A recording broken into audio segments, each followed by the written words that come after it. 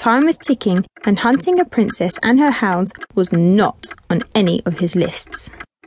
So, with a huff and a gruff, he headed out towards the stables, as he knew most definitely that that's where they would be. The snow had been falling quite heavily, and as he strode, he slipped, and as he slipped, he skidded. His skids turned into a slide, and the slide turned into a skate.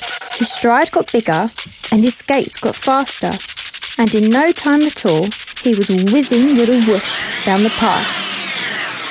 He couldn't possibly stop. His arms and legs were waving everywhere, and with a crash and a splat, he ended up in a big pile of snow. He looked like a giant stick snowman. This was not on his lists either. As he shook all the snow off himself, he could hear giggles and sniggers, gruffs and growls, neighs and whinnies.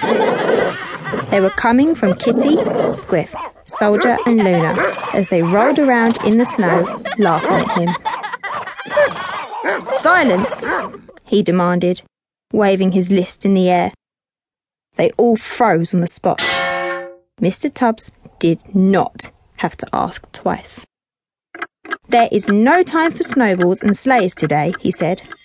"Santa is coming to town." "No, he's not," Kitty said sternly. "Santa isn't real.